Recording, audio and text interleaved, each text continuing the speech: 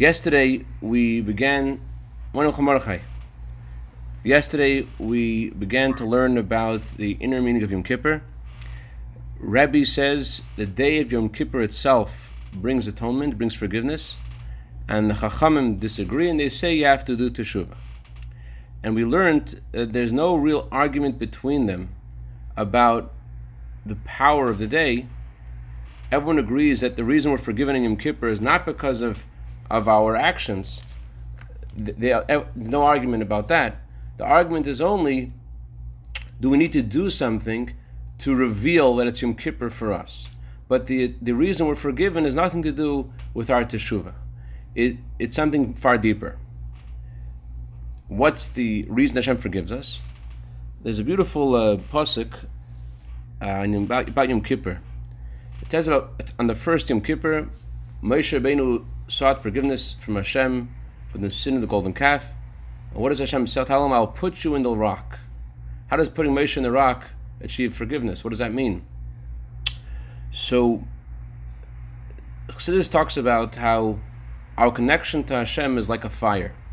Our neshama is called a candle of God, and the candle of God requires fuel. And the fuel for the candle of God is a mitzvah in the Torah. We're going to do mitzvahs, we'll learn Torah. That's fuel for our connection. And we have to make sure the fire stays lit. We can't have any averis, chas v'shalom, which will extinguish the fire. So we have to have both the fuel, and we have to have also to preserve the fire as a physical fire does. So what happens, chas v'shalom, a person does averis, so he causes the fire, it doesn't do mitzvahs, so the fire gets extinguished. But then there is another kind of fire, the fire of a flintstone.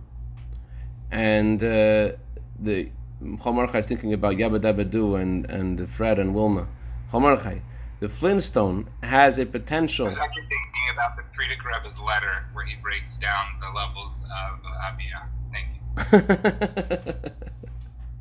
you. Whoa, I take that back. Okay. So this way you're sitting in the car over there, looks like Fred, you're about to move your feet and get the car going. Anyways, you have to be there. I'll call upon him. So the idea of a flintstone is that there's a potential for fire, but there's no fire there yet. It cannot be extinguished because there's no fire to put out. In a similar way, there is a connection we have with Hashem, which is not created by our mitzvahs, and it can't be ruined by our averis. It's the very essence of a yid. It's who we are, because we and Hashem are one. This idea is a very fundamental idea in Chassidus. And I think this idea also highlights another point about our preparation for Yom Kippur. One of the more important things to do before Yom Kippur is to seek forgiveness from people we've wronged, and also to judge people favorably. The reason judging people favorably is important isn't only because it's measure for measure. If I judge others favorably, Hashem will judge me favorably. It's a lot deeper than that.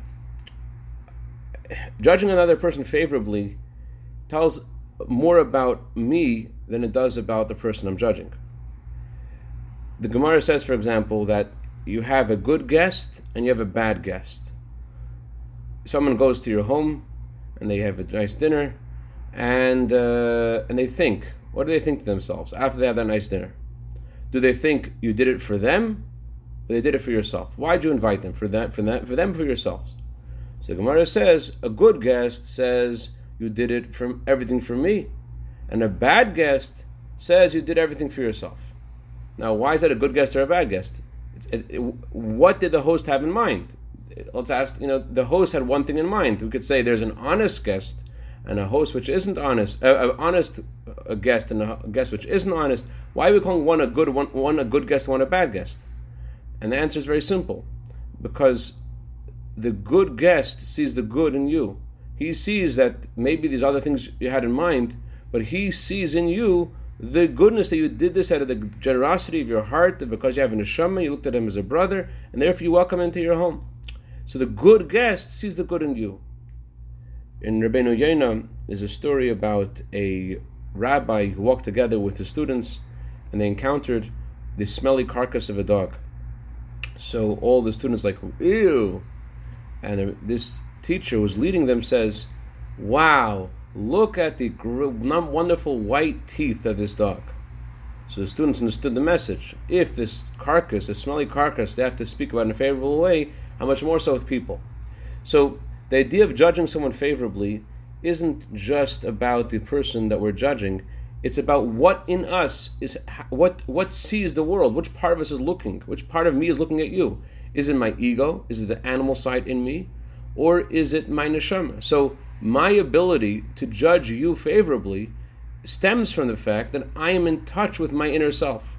So if I'm able to make a list of people before Shoshana, before Yom Kippur, and to forgive them, and to bless them, like in the story of Rabbi Tzimchana, where she was just on the street and she just wanted to give a bracha to the Chas and Kala. You know the story, right? Rabbi Tzimchana's on Kingston Avenue on Shabbos, and Mrs. Sternberg's asking her, Rabbi, do you need something? She says, I need something very badly. What do you need? I want to bless the Chas and Kala. That Shabbos, there was a chasana, ufruf, a pre-wedding celebration between the Raskin and the Lipsker family, and she wanted to bless them, but she couldn't because the ufruf was a men's-only event. So she says, please bring me to the stores. The shuttered stores. There's a shuttered fruit store, there's a shuttered fish store, and there's a shuttered grocery store where the Raskins and Lipskers had some. The Lipskers owned the grocery store, the Raskins owned the fish and fruit store. She said, bring me to the store. I want to bless them. She walks over to the stores to give a bracha to the Chas and Kala. That's very, very deep, man. Why is she giving a bracha to them next to the fruit? It's within herself. She sees totally good in them, and she wishes them from her heart bracha to them. It's not a pleasantry that you see someone face to face and you say, hi, how are you? And we do the California smile. It's something deep within you. So the idea of being able to look past another person's faults tells me more about me, tells Hashem more about me. And the truth is, it's very beneficial, it's very lucrative to do this. The Gemara says about David HaMelech, that David HaMelech, when he was accused by Nasan HaNavi, by Nasan the prophet, of sinning with Bathsheba, Nasan HaNavi gave him a parable. The parable he gave him was, there's a rich man and there's a poor man. The rich man owns lots and lots of cattle, and the poor man has only one sheep. And somebody takes the sheep of this poor man. What should happen to him? Of course, the Gemara says that anyone who says David HaMelech sinned is making a mistake. David HaMelech didn't sin, but there was something of something that on David HaMelech's level was considered not up to his level. So Nasan HaNavi told David what should happen to this person. David HaMelech said, of course he should be severely punished. Why would the guy take away? Why would the rich man take away from the poor man who was one sheep? So Nasan HaNavi explained to David HaMelech, this is you. So David HaMelech immediately regrets this and says, I have sinned to God. So the question is, why did David have to say that, I have sinned to God? Why couldn't Nasan HaNavi just tell him the situation? And the answer is that a Jew cannot be judged by the heavenly court. A neshama is higher than a malach, and no angel has any jurisdiction over us. A Jew is one with Hashem. The only way a Jew could be judged is by his own decision, by his own expression of judgment. So when we express judgment on others, about this is a judgment on ourselves. So first of all, the Rebbe Marash teaches you how careful you have to be to bless people and say good things about people, because that gives a blessing to yourself. It's something that only your story could only be told by you. So by you saying something about someone else, they deserve a bracha. You're giving the bracha to yourself. But besides all that, a spiritual preparation for Yom Kippur involves looking at other people in a positive way. That's getting closer to who I am. So let's continue a little bit more the Sikha, and let's see more about what Yom Kippur really means. The idea of the day itself forgiving us means that there's a part of us that was never blemished in the first place. Tshuva, the fact that I have to rectify this sin through tshuva, indicates that there was a problem to begin with. But if I am Hashem's child, if Hashem looks at me like his child, there was no blemish in the first place. I'm his child. On Yom Kippur, the Eibishter looks at me, The Eibishter looks at me as his child. And this is the similarity of Rosh Hashanah and Yom Kippur. One of the ways that Yom Kippur and Rosh Hashanah are similar is in that both, as mentioned when we started the Sikha, that there is a Rosh Hashanah and Yom Kippur are both counted as part of the 10 days of Tshuva. But in addition to them being counted as part of the 10 days of Tshuva, they also have a unique, distinct energy that is above the 10 days of Tshuva. They express the essence of a Jew's bond with Hashem in two different ways. Rosh Hashanah, the essence of a Jew's neshama is expressed in crowning Hashem as king. And Yom Kippur, the essence of a Jew's neshama is expressed in Hashem forgiving us. And although in Rosh Hashanah there's also an element of tshuva, Rosh Hashanah is a day of tshuva, but there's something deeper than just tshuva. Rosh Hashanah has really three elements. There's a mitzvah of shefer, there's a mitzvah of tshuva, and there's crowning Hashem as king, which is beginning the relationship with Hashem. You can't talk about tshuva and rectifying a problem if there's no relationship in the first place. So the first step of connecting to Hashem from the essence of the neshama of a Jew is a Jew crowning Hashem as his king. That's Rosh Hashanah. It's higher than tshuva. Then there's a tshuva, then there's a mitzvah. So too Yom Kippur also has three elements. Yom Kippur is as a revelation of the essence of the neshama. God looks at us as his only child, and therefore he forgives us. Then there is the fact Yom Kippur is one of the 10 days of tshuva. There's a mitzvah of tshuva. Then there is also the mitzvahs of the day, the mitzvah to fast in Yom Kippur, the mitzvah of the mitzvah of the day. Actually, Yom Kippur is interesting. Yom Kippur, in addition to being one of the 10 days of tshuva, Yom Kippur, the mitzvah of the day of Yom Kippur is tshuva, is confession. Which, by the way, advertisement. A lot of people don't know this. When Yom Kippur starts, as soon as it's sundown, you're supposed to say your first confession to Hashem on Yom Kippur. As soon as it's sundown, in the newer Siddurim, I think it says it, but older Siddurim, I think it doesn't. Yom Kippur starts. A Yid has to right away begin to do the mitzvah of the day. The mitzvah of the day of Yom Kippur is saying, I'm sorry to the Eibishter and regretting and it's resolving for the future. And of course, Yom Kippur, as the Rebbe always emphasizes, tshuva ilah, a higher kind of tshuva. That's the mitzvah of the day. So there's a mitzvah of the day, there's the essence of the day, and there's the tshuva of the day.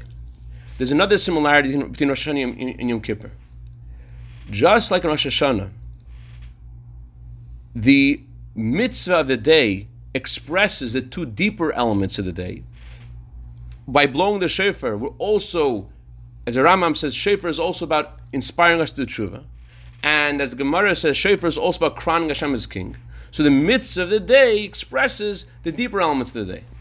So to Yom Kippur, the fasting and the not working on Yom Kippur, in that mitzvah of the day, you see the deeper elements of Yom Kippur as well. And still, the Gemara says that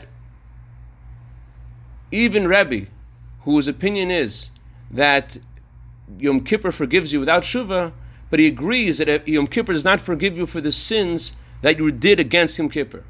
If you didn't fast in Yom Kippur can't forgive you. Because Yom Kippur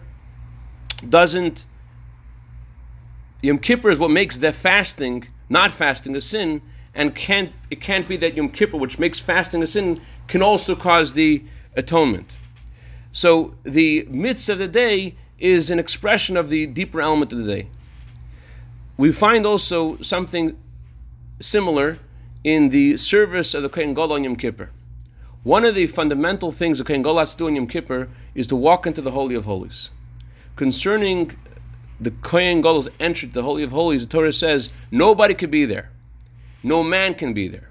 And the Gemara's expression, every man can't be there, the Gemara Yerushalmi explains what does this mean? That even the highest angels are not allowed to be there when the Kohen Gadol goes into the Holy of Holies. It's a time when the Jew and Hashem are one.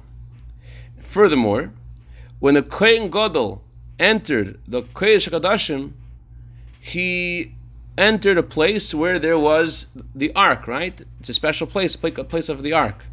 But in the time of the second temple, there was no ark there. So what was happening there? So the idea of the Kohen Gadol entering the Kodesh Kodashim is not just about a Jew's bond with Hashem through Torah. There's no ark there. In the Holy of Holies, in the second temple, although it's deficient, it's missing something. The Gemara says, V'kavda, that there's 5 things that were missing in the second temple. They were missing the Shechina, and they're missing the Aron, the Kruvim, and the Kaperes, and the... but yet there's something deeper that's expressed in the second Beis Hamikdash. What is there? It's something higher than Torah. So the arrival of the Kohen Gadol into the Kodesh HaKodashim it's something deeper than Torah. It's even deeper than the Aron. The Aron is different than a Torah scroll. The Torah scroll has letters written on parchment. The Ark, housed the tablets of Hashem, which had the letters of God engraved on those tablets, which emphasizes a much deeper connection. So there is in the first temple, there's an expression of the tshuva that Torah talks about. In the second temple, there's an expression of tshuva which is higher than Torah.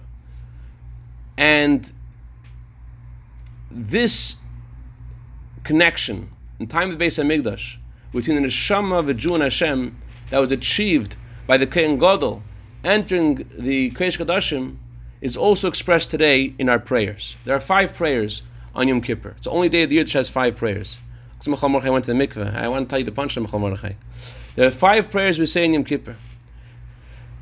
Every day we say 3 prayers because there are 3 parts of the soul we have access to more easily. Our power of obedience of Hashem, a power of loving Hashem, and a power of understanding the oneness of Hashem. On Shabbos, we have access to a 4th and deeper level of our neshama.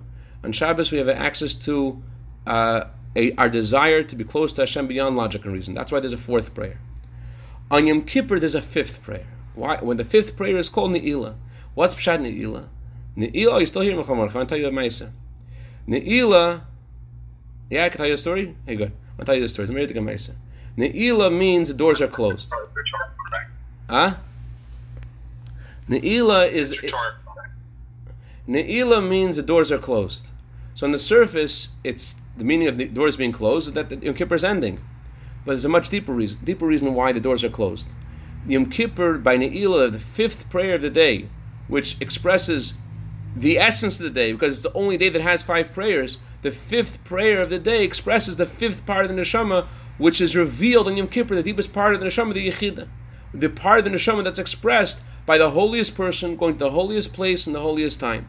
And therefore no angels are present because the Jew and Hashem are alone. So I heard a Maisa, which I think unbelievably expresses this. There were parents, and they had a daughter who wasn't behaving in the best way. So they made some rules for her. One of the rules was there was a curfew. So she has to come home at 12 o'clock at night. All right. So she kept the curfew, she kept the rules. And this was something, that the parents sought counsel from the rabbis that they spoke to. And the rabbi said you could keep your daughter at home even though she's not religious, but make sure there's rules at home. Okay, whatever. I'm not saying that whatever. Just telling the story as it happened. So there's a curfew. So she kept the curfew a couple of days. And as time went on, 12:10, 12:15, 12:30. I was late, I'm sorry, okay.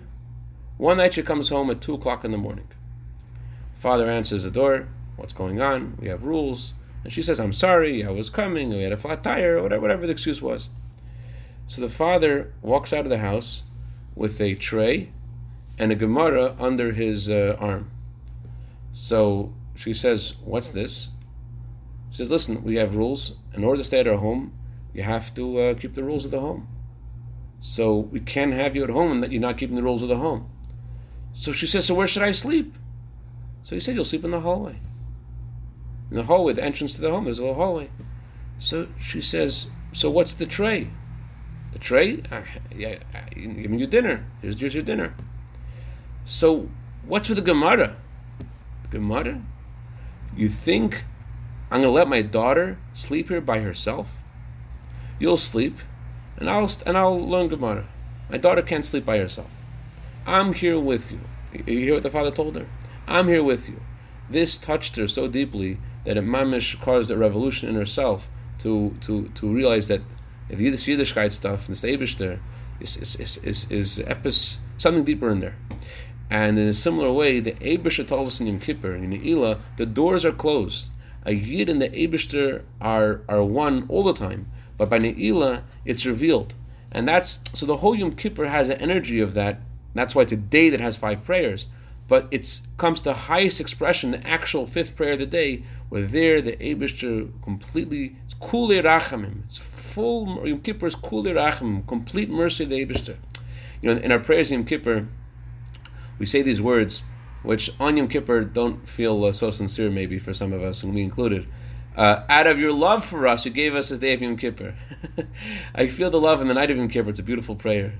Morning of Yom Kippur sometimes comes closer to the end of Yom Kippur. I'm starving, Out of your love for us, you gave us this day, Do you feel the love? Sometimes you do, sometimes you don't. But the vart is, Yom Kippur is something, it's a gift. The Eibusha gives us a gift where he grants us this opportunity to be in that space where there are no sins, where there was never a blemish, where there's our inner purity is revealed, and Kohen Gadol inside ourselves, the Yechida becomes into the Holy of Holies, one with Hashem, beyond the way it can through Torah. Does that make sense? Yeah? Any questions? Okay. Show one more idea and let you guys go.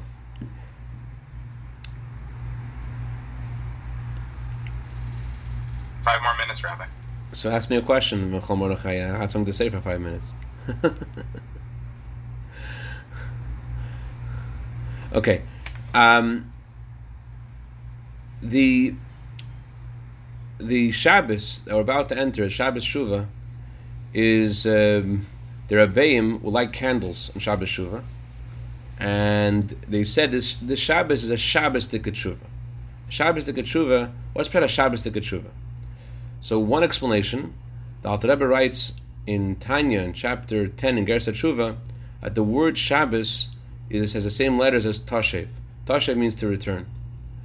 And the Alter Rebbe explains that Shabbos is about Shuvah Ilah, about returning to Hashem with Simcha. Ordinarily, in previous generations, as we discussed many times, there was a process called Tshuvat Hatah. You had to first be bitter deeply about all your Averis, and then later, you could do Tshuva Ilah, a higher kind of Tshuva with love, to have excitement in your Torah, excitement in your mitzvahs, excitement in your davening. But every single year, mamish, as far as I know, the Rebbe spoke about how Yom Kippur is Tshuva Ilah. There was a guy who couldn't fast in Yom Kippur. He asked the doctor if he could fast. The doctor said no. So he told the Rebbe about it. And the Rebbe told him he should fast. And the Rebbe told him he should fast, and if I remember correctly, after Yom Kippur, he was told to call the Rebbe or something, and the Rebbe said, "La'achayosem barov." It says in the pasuk, God gives life to the Jewish people in hunger. The simple meaning of that is that even though when we're hungry, Hashem gives us life. But Chassidus says, "La'achayosem barov" means Hashem gives us life through the hunger. The hunger of Yom Kippur, in the language of Levitzim Berditchev, Levitzim Berditchev said, on Tisha B'Av, who can eat? On Yom Kippur, who wants to eat? Who wants to eat? Yom Kippur, who needs to eat? Tisha B'Av, who could eat? It's the negative day. On Yom Kippur, it's Kulei Rachamim. Hashem is full love of Hashem is expressed. We don't need to eat the Gashmis. Like the Rebbe said also about the end of Yom Kippur, that Yom Kippur is over. Where are you going at the end of Yom Kippur? Where are you gravitating to? You don't have to run dafka to do the fastest prayer of the year so quickly and to go to eat. We're a whole day of like angels. Yom Kippur is supposed to take with us. Supposed to stay. We're supposed to hold on to this day for the whole year. This closeness to Hashem is expressed in the Sukkah. It's continuation. It's not like Yom Kippur is over and then we switch gears and we go to the happy holiday, which is different. The simcha of Yom Kippur is a bit hidden by the fasting, but it comes to full expression on Sukkot. Yom Kippur and Sukkot are the same holiday. Yom Kippur and Simchas Torah are the same holiday. Yom Kippur is our bonding with Hashem, and Hashem forgives us and lets go of all the Averis, and we let go of all the Averis, and we celebrate this new connection to Hashem on Simchas Torah. The Eibusha gives us life through the fasting. It's not the word inoi in Hebrew, which means pain, also means answer. On Yom Kippur, we're looking for the answer of the Eibusha that says, "I see you as my child." We're looking for the answer of ourselves, which say to Hashem, "I see you as my Father," and this gives us grants us the complete forgiveness and the bracha for the good year. And again, I want to mention blessing people for Yom Kippur, saying good about other people, judging people favorably, brings out that Hashem not just treats us measure for measure, and He's nice to His kids because we're nice to His kids, He's nice to us. but it's more, the best preparation for Yom Kippur is looking at others deeply from your neshama. That brings you closer to who you are. Anyways, that's what I wanted to share today. No questions, no comments? The Bressman has something to say. Go ahead. One question. So what is the Jews' relationship to Gentiles? And if there's been a problem, is that something you rectify in Yom Kippur, or how does that all work? It's a very good question. I'll tell you a story. This guy came over to his friend day after Yom Kippur, and he says, please forgive me. Day after Yom Kippur. So his friend said to him, why are you asking me forgiveness now? The holidays passed. So he said to him, I want you to know there's nothing to do with my atonement. I just want you as my friend. I care about you. It's not about me and God and me getting a good year. I just want you as my friend. So if I'm specifically asking, so I'm not saying you should do that. We also want God to forgive us as well. But the point is that the Torah says a person should be humble-spirited before all people. And the Alter Rebbe emphasizes that this means before non-Jews as well. And there's something in every person that we could be humble because you're given different opportunities than other people, therefore you're able to reach different places than other people. It's not like the Olympics, Dr. Bressman, where everyone starts at the same place and everyone ends at the same place. Everyone in life is not meant to get to the same place. Everyone starts at different places. So the finish line, the goal for me, Hashem is different than the goal He has for you. We don't start at the same place, we don't end at the same place. So being humble is possible to be before Gentiles as well. And absolutely, being in touch with my neshama absolutely means that I'm able to see the good in all people and ask and rectify relationships with them as well. Now, is that halachically the same kind of responsibility as I have towards my family? There's a different responsibility to my family. That's a different kind of judgment towards my family. Hashem expects more of me towards my family than He does towards all of His other creatures and all of His other that He created with His mercy. But it does tell a lot about me. It tells more about me than it does about, in the vein that we're discussing here, about being in touch with my neshama. Absolutely, there shouldn't be a difference between my humility before a Jew, my humility before a Gentile. It expresses more my neshama. If I'm able to see, if I'm not able to be merciful on God's creatures, that tells a lot about who I am. So absolutely. All right, any other questions? Great day, Yonatan. Great day, Dr. Bressman. Great day, Michal Mordechai. I'm so happy we were able to be with you the entire time. You didn't have to go to Mikvah, Michal Mordechai, for the whole share. That's great. Great day, Beryl. Great day, Levi. A guten Shabbos, a freilichen Shabbos Shuva. Amen. Amen. Great.